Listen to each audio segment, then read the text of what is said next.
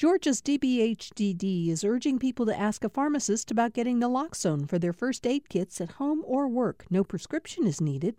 Naloxone can rapidly reverse an opioid overdose and restore breathing. Opioidresponse.info. Thanks for listening to the Political Rewind podcast. Be sure to like and follow us and rate us on Apple, Spotify, or wherever you get your podcasts.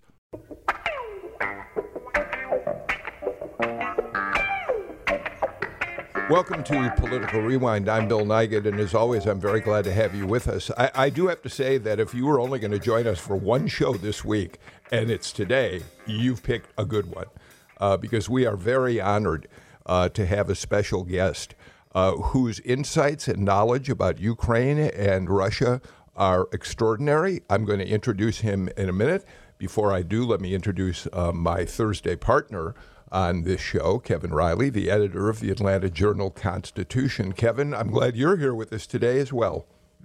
You know, I'm really looking forward to this one, Bill. This show is always great, but today to have the guest that you're going to talk about here in a minute is a special privilege for us. I think that's right. And Kevin, I've always said that your title, editor of the Atlanta Journal-Constitution, is an impressive one.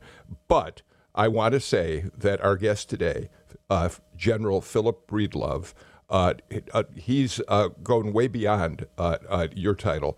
General Breedlove, the Supreme Allied Commander of Europe and the U.S. European Command Commander.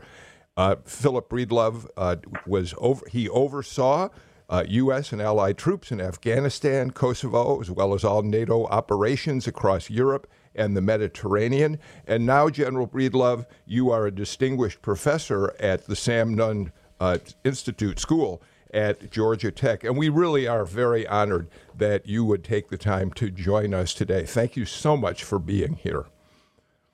Thank you, Bill, for having me. I look forward to our conversation. We're also going to be joined by Tammy Greer from Clark Atlanta University, a political science professor there, and Alan Abramowitz, professor emeritus of political science at Emory University. And later in the show, General Breedlove is very generously offered to join us for the first half of the show. And later in the show, we'll talk about politics, election politics, with Abramowitz and Greer. General, let me start, if I may, with a question that I think a lot of people are curious about. We do know that Russia seems to, in the last couple of days, have made some advances. We know that they are now, their troops have now encircled the port of Mariupol. They were able to take control of the first major city in Ukraine, Kherson, in the last 24 hours or so. But by all accounts, their advances have stalled in many places. We're told that there is some low morale among Russian troops, that there's been miscommunication, poor execution. General, how do you describe the way in which the Russian military has performed in all this? What does it tell us about the military? Well, I think the first word that jumps to mind is surprised. I think we were all surprised. Let me first say a positive note. We were incredibly proud and pleasantly surprised by the performance of the military of Ukraine. I was just over there several weeks ago, 2 weeks ago, and one of the things we heard over and over is that America is focused completely on the forces that Russia is bringing to bear. And what we may have missed was the things happening inside Russia, but also, to my point about pride, what we missed was the preparation of the Ukrainian military for this battle. And they have performed admirably in the face of immense overmatch. So to your point and to your question, yes, we are a bit surprised at a lack of performance by the Russian military. But before we go further into that question, let me just make sure everyone understands, even though Ukraine is performing well and Russia is not performing well, the overall mass that Russia is bringing at Ukraine is going to end up in a predictable result if Ukraine continues to stand alone in this battle. So before we discuss the problems of the Russian military, let's not forget what we expect to happen now, even with poor performance. The basic mass and the tactics, the scorched earth tactics of Russia are going to cause Ukraine immense pressure. So to your points of... Go ahead, General. To your points about Go ahead. To your points about the performance of the Russian military, yes. And I think there's two things to think about. One, I believe Mr. Putin and his leaders grossly assumed some bad things. They thought this was going to be over quickly. In fact, I think to some degree they felt like that they would almost be welcomed into this country because they have a real bad understanding of the Ukrainian people outside of a few pockets in the very east. Secondarily, I think that the military's prepared for a very short conflict. They thought this would be over in just a couple of days. And so their provisioning, their supplies, the way that they assembled and moved their forces forward were under a bad assumption. And what you saw is what played out immediately on about day 3. Tanks were running out of gas, and soldiers were running out of food. One of the very first groups that were captured in the extreme northeast, the first thing out of the Russian soldiers' mouth was, "Do you have anything to eat?" And so I think that this is an indicative thing. And for me as a commander, one of the things that surprised me because we thought Russia was better at it is that we haven't seen a true combined arms attack. We haven't seen that combination of air, artillery, and armor. It's more just application of brute force, stop, fire, indiscriminate artillery, application of brute force, stop, fire, indiscriminate artillery. And it's not that well-honed team that we expected. I didn't mean to step on your comments, and I apologize for that. I want to bring the rest of the panel in a minute, but I do want to follow up briefly on what you have said already. You gave an interview to Foreign Policy recently, and here's one of the things you said to them. You said, "Are we going to sit and watch while a world power invades and destroys and subjugates a sovereign nation? Are we just going to watch?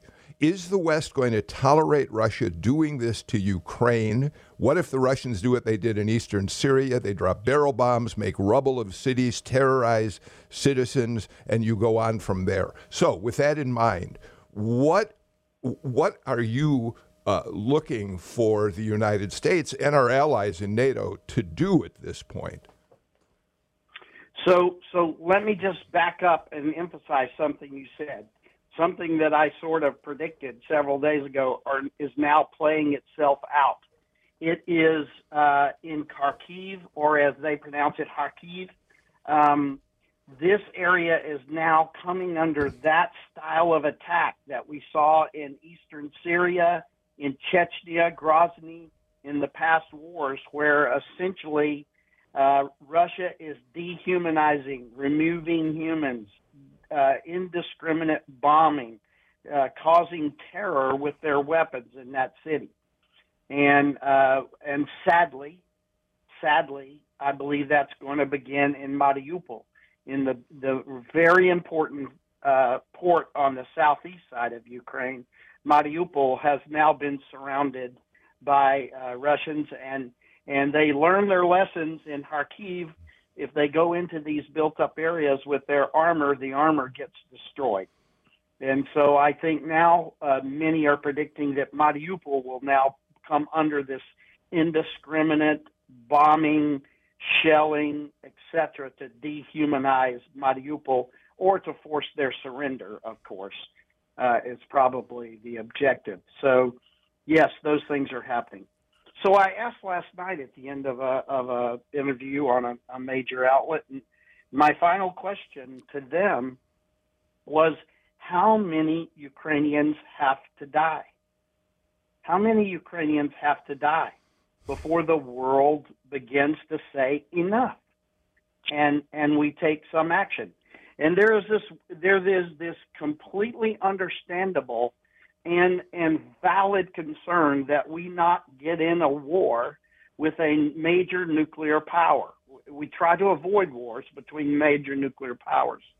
And so the question I think the West has to ask itself is, are there steps prior to that we could take that could actually help Ukraine? Now, let's give credit where credit is due. The West is doing a wonderful job now. They started very slow. We were in a period of what I call passive deterrence, and we started very slow, but now we are working hard to get stuff to Ukraine, to get weapons, capabilities, supplies real soon now. I was just reading this morning several organizations trying to put together medical aid because we're seeing more and more civilians killed and wounded now. We're going to need to get some medical aid into Ukraine. But the West is finally now starting to move capability to Ukraine. Yes, we're doing that in a military sense. But what we're not doing is helping Ukraine militarily. We are watching Ukraine stand alone, fight alone against one of the world's major superpowers.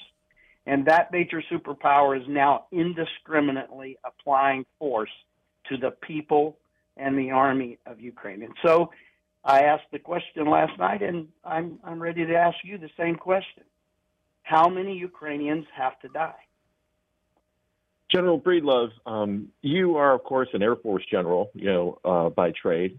And one of the things that a lot of people have suggested is a no-fly zone, and this has been a debate.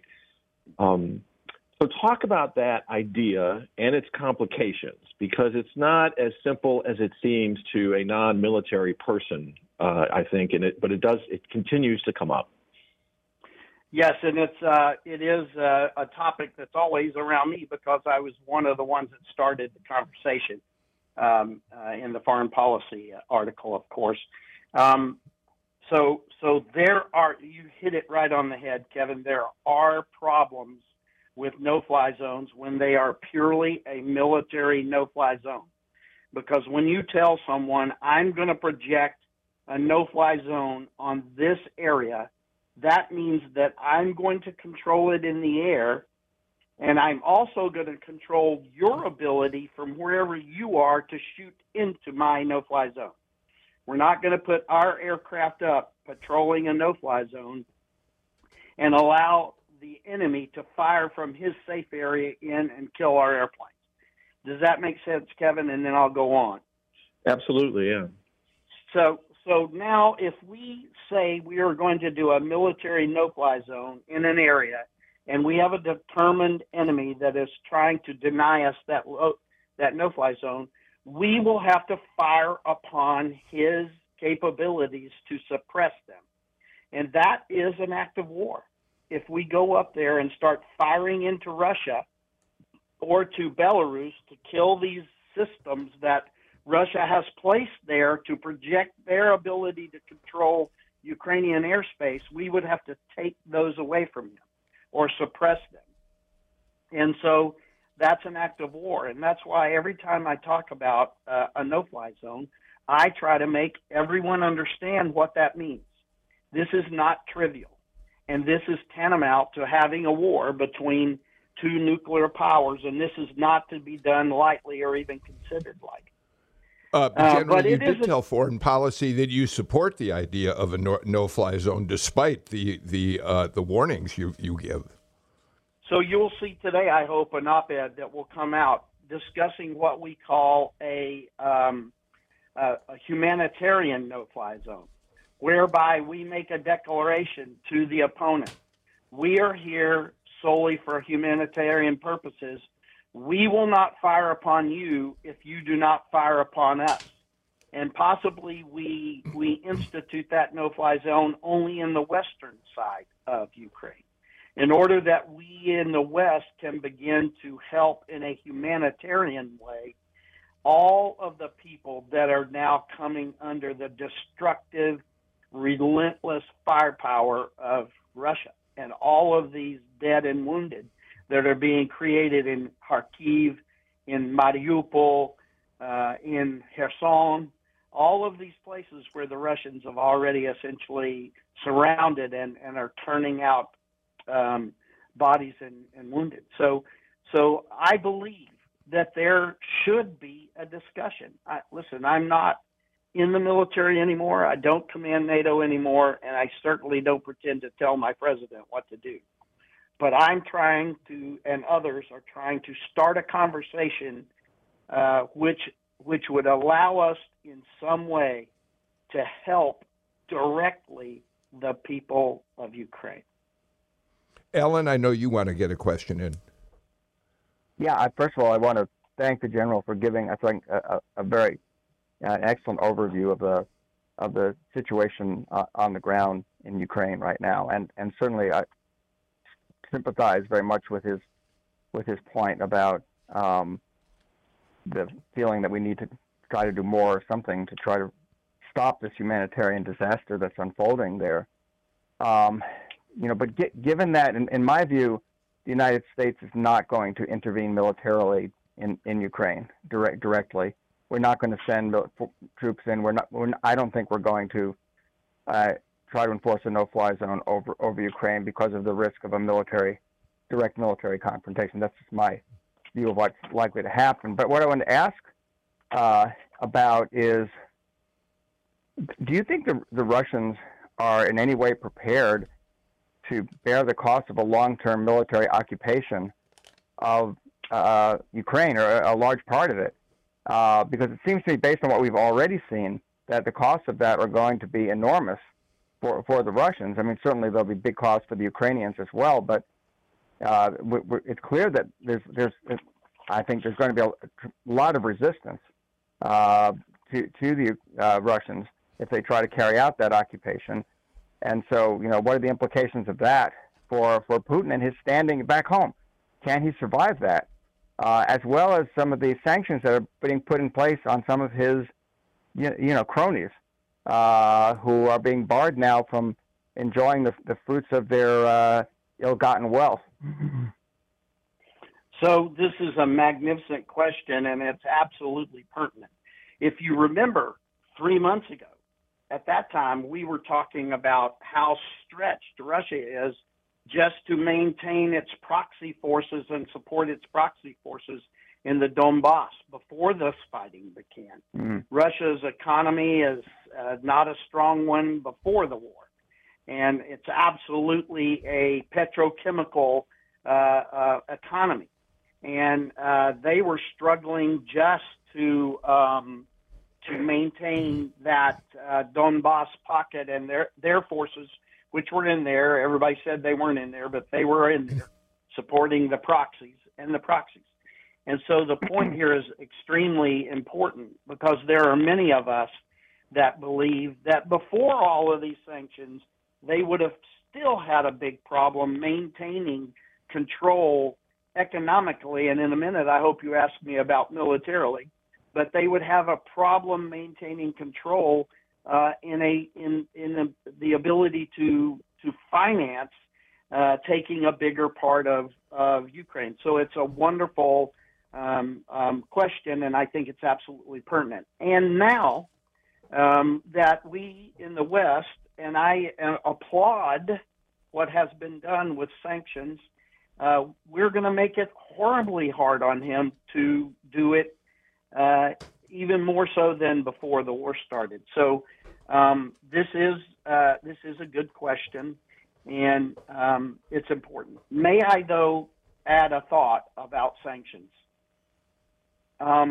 So after 2008, when Georgia was invaded and almost 20% of Georgia was occupied by Russia, and they still occupy South Ossetia and Abkhazia in Georgia. After that, we sanctioned the Russians. And I'm here to tell you that our response was inadequate to task, because for a lot of reasons, but one of them, the failure to hold them accountable for '08, resulted in them invading Ukraine again in 14. Now, there were other things, don't get me wrong, but one of the factors was they saw what we did to them after '08, and they said, we're good to go, we can survive this. So they went into Ukraine twice. They invaded and occupied Crimea, and they still occupy today the Ukrainian peninsula of Crimea. Do not get confused by Russian malarkey about whose Crimea belongs to. It belongs to Ukraine. And so Kevin? in 14, we didn't answer again. The West's response was inadequate to task. And while that is not all the reasons why they're going into Ukraine today, it is, I believe, a big part of why they're going into Ukraine today, because we did not adequately address the invasion in 14. So here's what has happened. After '08, we put on sanctions, and those sanctions hurt Russia. They hurt the Russian economy, and they hurt the Russian people. After 14, we put on sanctions. They hurt Russia, they hurt the Russian economy, and they hurt the Russian people. But what they did not do is change Mr. Putin's behavior. The measure of merit is not how much we hurt Russian people and how much we hurt the Russian economy. The measure of merit should be that we change Mr. Putin's behavior, and we have not done that yet. Sanctions are 0 for 2 there, and we were using sanctions or the threat of sanctions to try to deter him from going into Ukraine. That didn't work either, and so we're 0 for 3 there in baseball parlance. Now, the Kevin? good news is I believe these sanctions are different. The good news is I think we're putting on much tougher sanctions now, and maybe they, in the end, might affect Mr. Putin's behavior. But they're not right now, and Ukraine's going to pay a heavy, one more time, heavy price while we figure out whether these sanctions are going to work. General Breedlove, speaking of Mr. Putin's behavior, as you refer to it, the terrifying question, I think, for almost all Americans is the nuclear question. He has hinted, implied, I don't know what quite the right word is, that he'd be willing to go there. And it's become clear he thinks about his nuclear arsenal very differently than Americans think about our nuclear arsenal. So talk about the risks there and what the guy might do. And, I mean, can you offer any comfort to Americans on this? Short answer, Kevin, is no. And I appreciate the words you're using. I don't use the word hinted. I would tell you that if you go back and look at Mr. Putin as he has made speeches and talked about nuclear weapons when he did the big rollout a couple of years ago of all the new stuff that they were bringing on board, and if you look at what his generals, General Gerasimov and others, are writing about all the time, Mr. Putin and Russia intimate all the time in their writings and their speeches that nuclear weapons are a logical extension of the conventional battlefield. Okay? That is a major difference from the way the West looks at nuclear weapons. We separate nuclear weapons from conventional fighting. But in Russia, they know that they could not face a fully generated NATO. They couldn't. And so they threaten that nuclear weapons will be a logical part of how they fight in order to try to keep NATO and other Western powers divided on the issue. So the sad news is there is no comfort here. The Russians talk about it and write about it. And they often do what they talk and write about. So I think we have to seriously consider what Mr. Putin says about nukes. All of that having been said, I think any human being knows there's a threshold there, and one would hope that some amount of sanity would prevail. But we have to respect what they say and what they write. I hope that helped, Kevin. So, General, I know Tammy Greer wants to get a question, and we also have to take a break. But You've worked with journalists for a long, long time in your positions. You know what we're like. We never get enough. we agreed that we would talk with you until about 9:30. Is there a chance you can stay with us a little while longer, or do you? Your conversation is so fascinating, terrific. Then let's take a break. We'll come back and have more with General Philip Breedlove and our panel.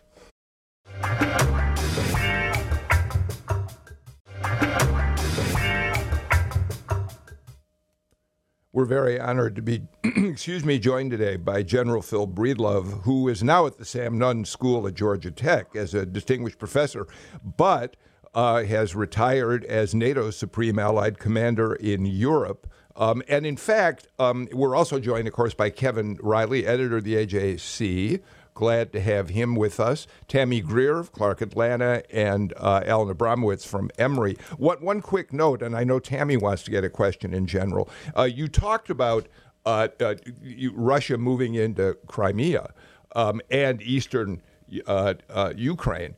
You were, in fact, Supreme Allied Commander in 2014 when those incursions took place, and so you have a complete understanding of how Russia moved in and took over those areas. Yes, it was an interesting time of our world's history, and it was an interesting time in my life as I took over the SACEUR.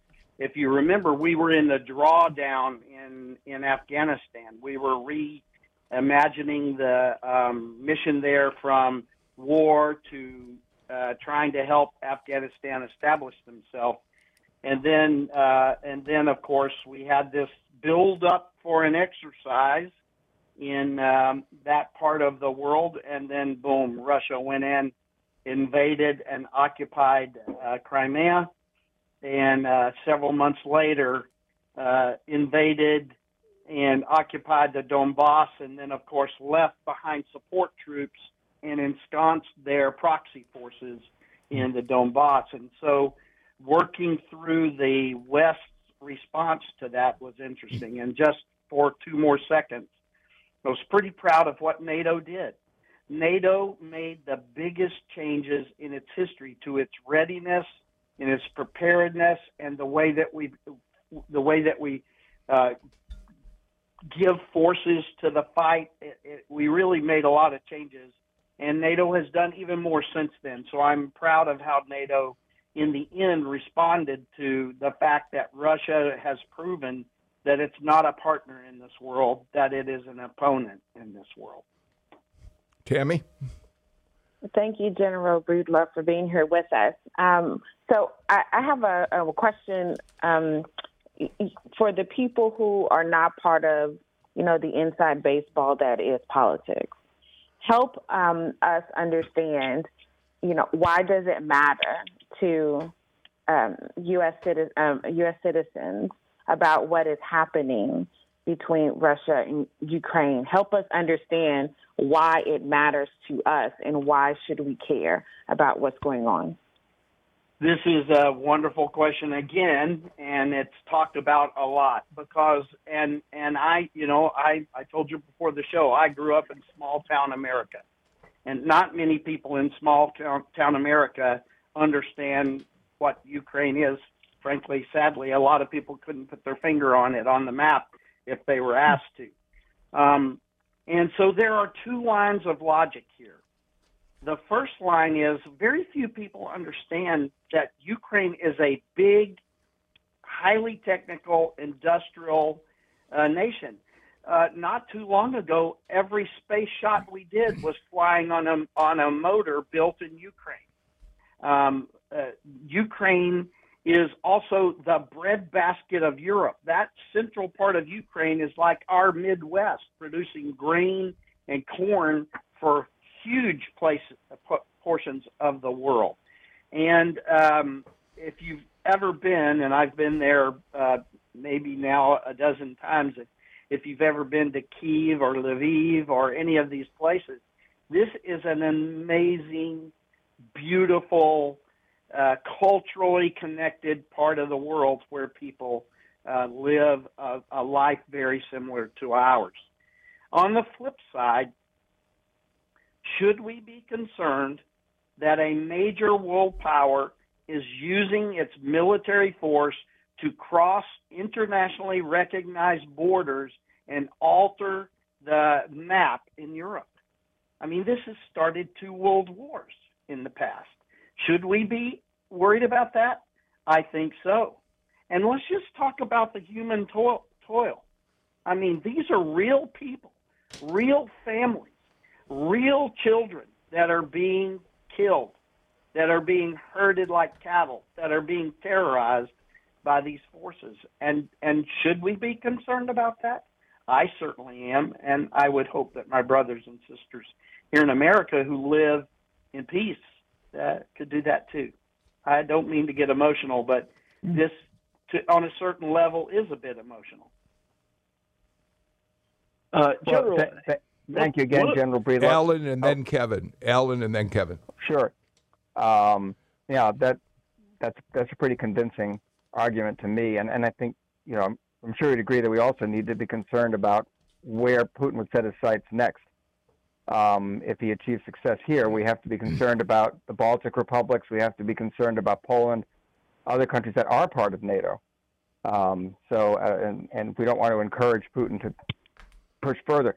The other question I wanted to ask, going back to what Kevin asked about earlier, though, about nuclear weapons, is that whether you think, when people think about nuclear weapons, I don't think they necessarily understand that using nuclear weapons wouldn't necessarily have to mean, you know, blowing up entire cities, the kind of all-out nuclear warfare that you know everyone has thought about in their nightmares, but rather that if Putin is pushed into a corner, that he might consider, for example, using a tactical nuclear weapon and a way of sort of a demonstration against a target in Ukraine if he's backed into a corner, as a way of saying, you know, as another form of a threat, and saying, you know, where we might worry that he would go even further if we don't, you know, capitulate or reach some sort of compromise with him. So again, General? Wonderful question, and maybe I could offer you a different idea on where he might go next. I do believe that Mr. Putin understands a NATO country and a NATO boundary, and so I would have a different list than you proposed. You know, I think that Mr. Putin is basically now taking over Moldova. Okay, we didn't like the president of I'm sorry, not Moldova, Belarus. Excuse me, Belarus. We didn't necessarily like the president of Belarus, and his record on democracy and human rights is not a good one. But we have to also acknowledge that to a certain degree, he's stiff-armed Mr. Putin for many years now, as Mr. Putin has wanted to move in there with military force and all sorts of things. He has pushed back on that. And so while we sort of hold our nose and like him, he has at least been opposed to some of Mr. Putin's ideas. I think that's over. I think Mr. Putin is completely in charge of Belarus now. That will not change. He may or may not leave the president there, but he will definitely ensconce all of his people, and Belarus will be more of a Russian puppet than they were before. I worry about Moldova. Russia already has left there against Moldova's wishes the garrison in Transnistria. And I think that Moldova could be one of the next. I think that Georgia, which is now occupied, 20% of Georgia is now occupied by Russia. I could see them deciding we're just going to consolidate that. I think what we need to be careful in the way that we treat this conflict, to not send a signal to Mr. Putin, okay? I mean, how many times have we said we're going to defend NATO? So are we sending him the message that everybody outside of NATO is fair game? And do we as the Western world send that signal in the way that we approach Ukraine, et cetera, et cetera? And I know I'm, again, this is my opinion, not our government's opinion or the military's opinion. Let me also address the tactical nuclear weapons. Your question, again, is wonderful. I don't think that the first time he would do a demonstration, he would actually use it on a target. Back in the days where Captain Phil Breedlove and his F-16 was a part of the nuclear force, what we talked about all the time was Russia doing what we called either a tree blowdown or a water spout, popping off a nuke out over some water where nobody's really hurt, but just a signal to saying, you people are messing around in the wrong business, and I'm serious. Or we would talk about a tree blowdown, a place where there was no tactical utility and no people to kill, but we might pop off a weapon to again send that signal that you do not understand how serious I am. So your question's wonderful. My personal opinion is that he's at least smart enough to probably not do that on a real tactical target the first time. Rather, he would do it in a place just to make a point. Kevin. General Breedlove, speaking of tactics and strategies, what about the cyber attack possibilities? I mean, what are the capabilities on both sides? And, back to your no-fly zone, is such an attack also tantamount to, attack on someone's territory? And we've heard bits and pieces about that, and I think all of us are curious about what the capabilities that the United States has, Ukraine and Russia. So let's dissect that from the beginning a little bit. NATO has been talking some time now about when does a cyber attack become an Article 5 issue. And we all understand what Article 5 means. And we don't have to go very far back to remember that Russia essentially took down an entire Baltic nation for a small amount of time with cyber attacks. And cyber attacks are happening all the time. They're happening in our country. Right there in Atlanta, Georgia, what happened to your oil prices when a cyber attack shut down a major supply chain on fuel? And so Russia is fighting in cyber all the time, everywhere. They were in our last elections. They're going to be in our next elections. They've been in elections in Europe, etc. And when we were there a couple of weeks ago, our delegation, this is one of the things that President Zelensky said to our delegation. He said, your Western press is so focused on the buildup of Russian forces. What you're not following are the cyber attacks and other episodes of sabotage that are going on in my country right now. So Russia has been attacking Ukraine steady in cyber for some time, and it's a problem.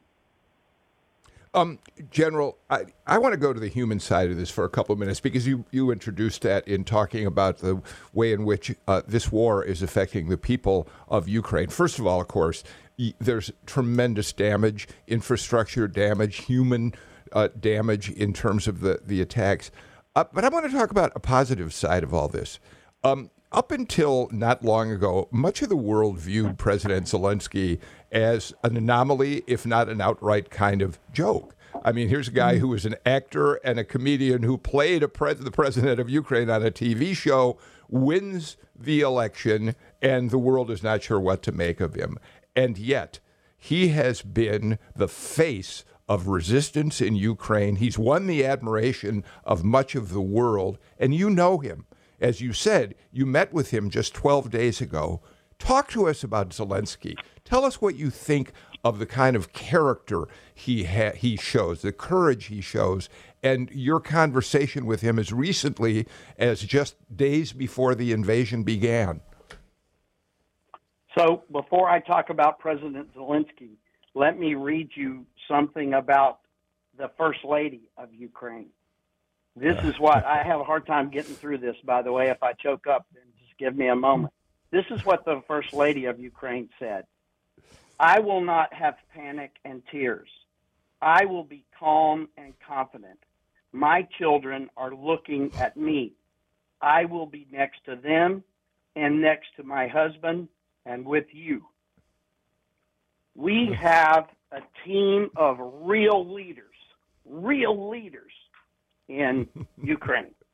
These people get it, and they are about it. And we need to be supporting them. So my hat goes off not only to President Zelensky, but to his wife.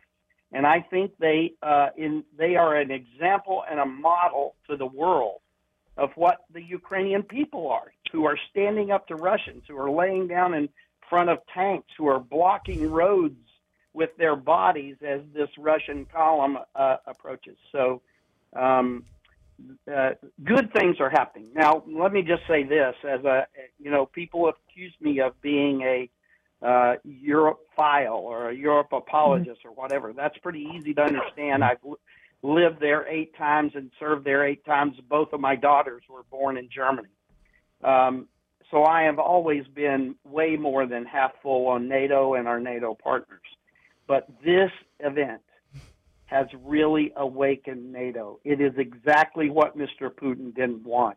NATO is now closer than ever. Germany is now out front and leading, and they're making investments that are going to make a big impact on the ability to stand up to Mr. Putin in the future.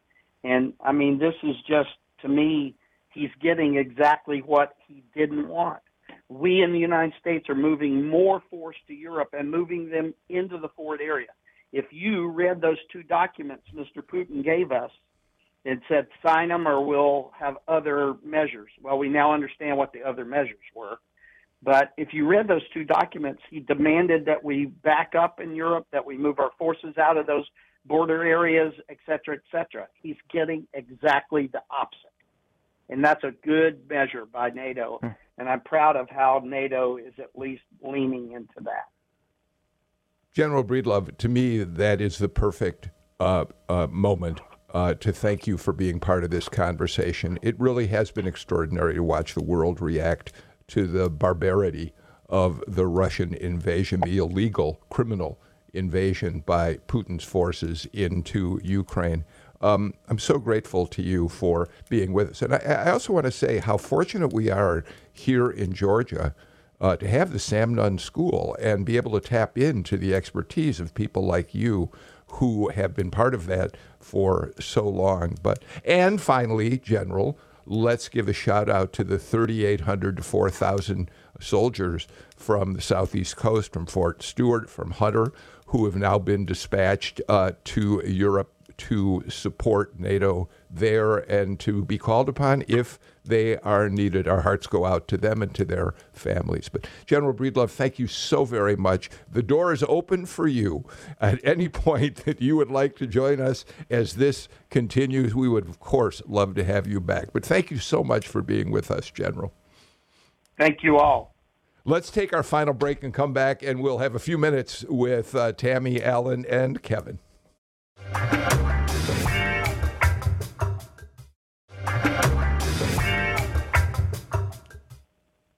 Kevin Riley, Alan Abramowitz, Tammy Greer with me today. Boy, thank you all. You all asked such wonderful questions of General Breedlove. Tammy, I want to just, and let's take a few minutes. I don't want to move on to other issues because we're running out of time already. But Tammy, your question, I thought, elicited a really fascinating response. Why do we care? And I think why it was interesting and important is we know that certainly before the invasion, Americans really weren't paying attention to Ukraine and the threats that Putin was making in Ukraine. But once the invasion started, the stakes obviously changed enormously, Tammy. And so I thought his answer to your question was particularly important, Tammy.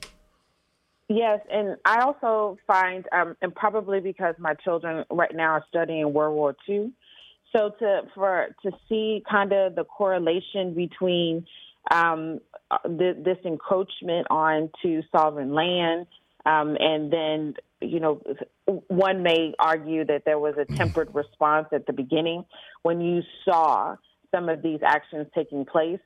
At first, before World War II, there's a sit back and wait response. Why should we enter?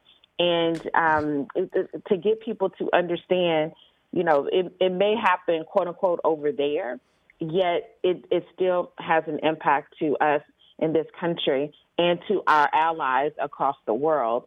So I really want us to kind of bring it home to everyday folks who are not in the political and historical spaces all the time, to really feel the need for collective community in this case. Alan? Well, bring this back for a moment, though, to our domestic political situation.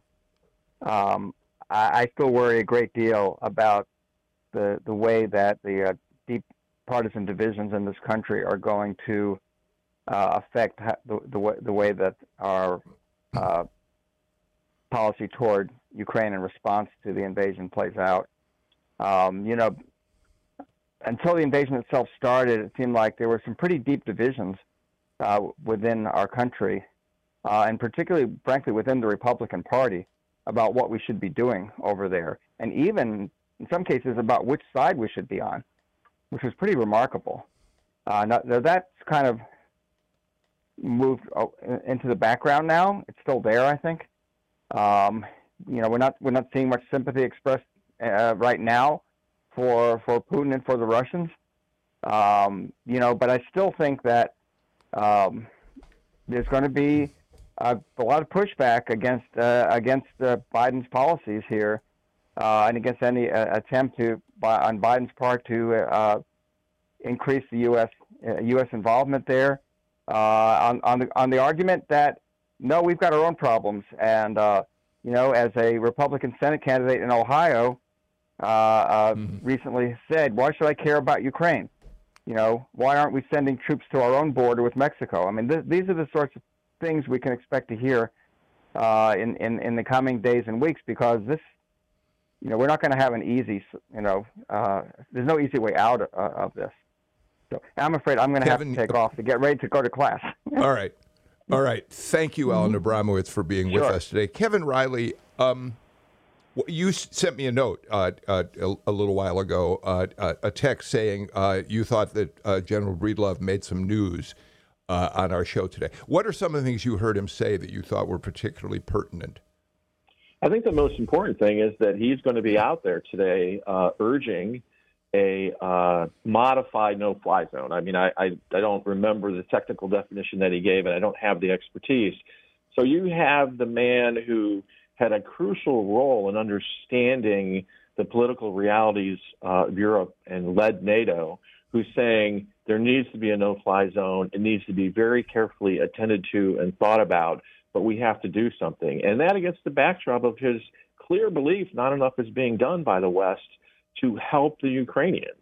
And I just think that, we could argue about how loud a voice and how important a voice he is, but he's certainly a well-informed voice. And I think that's important.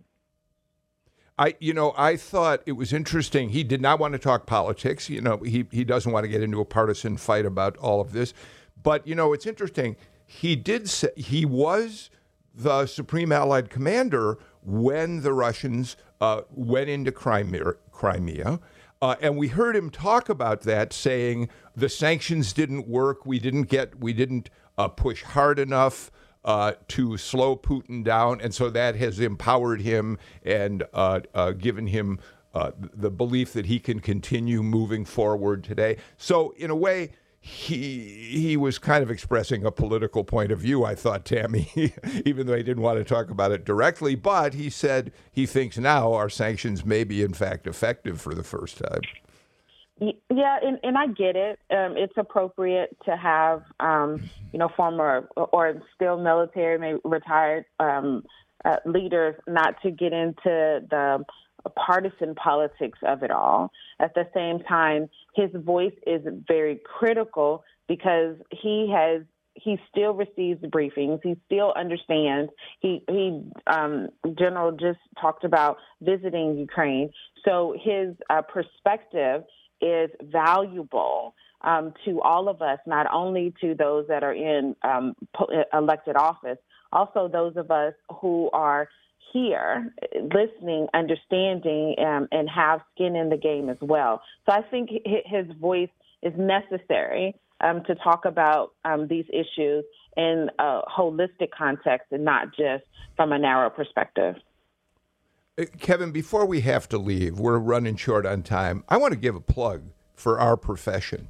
We're under fire a lot these days, journalists, people accusing us of not being fair, not being balanced, whatever. Watching journalists in Ukraine in real time, minute by minute, telling us what is happening there, showing courage in the face of bombardments, of rocket fires and the like. I have to say, I'm incredibly proud of our profession today, Kevin. Yeah, I hope it reminds people that we journalists, whatever our role, whether at a city council meeting or an international correspondent covering a war, you see these folks, they cannot help themselves. They believe the world needs to know, no matter what the risk to themselves.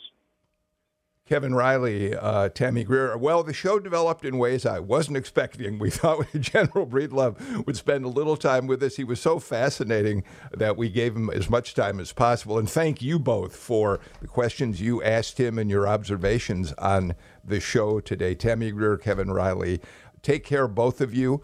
We're out of time for today. We'll be back with a brand new show. We'll talk elected politics tomorrow with our panel. In the meantime, I'm Bill Nigut. Take care. Stay healthy. See you tomorrow.